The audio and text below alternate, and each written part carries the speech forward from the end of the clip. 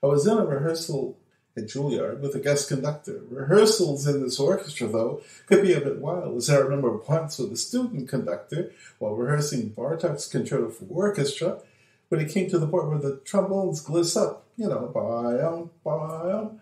Suddenly the brass section started to play a famous Sousa march, bum, bum, bum, bum, and the room erupted with laughter, paper being thrown in the air. You get the idea. The dean had to come up and calm things down. Well, back to my story.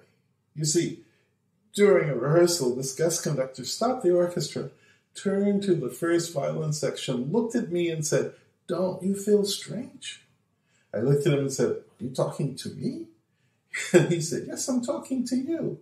And I said, "No, why should I feel strange?" And he said, "But you're the only non-Asian in the first violin section."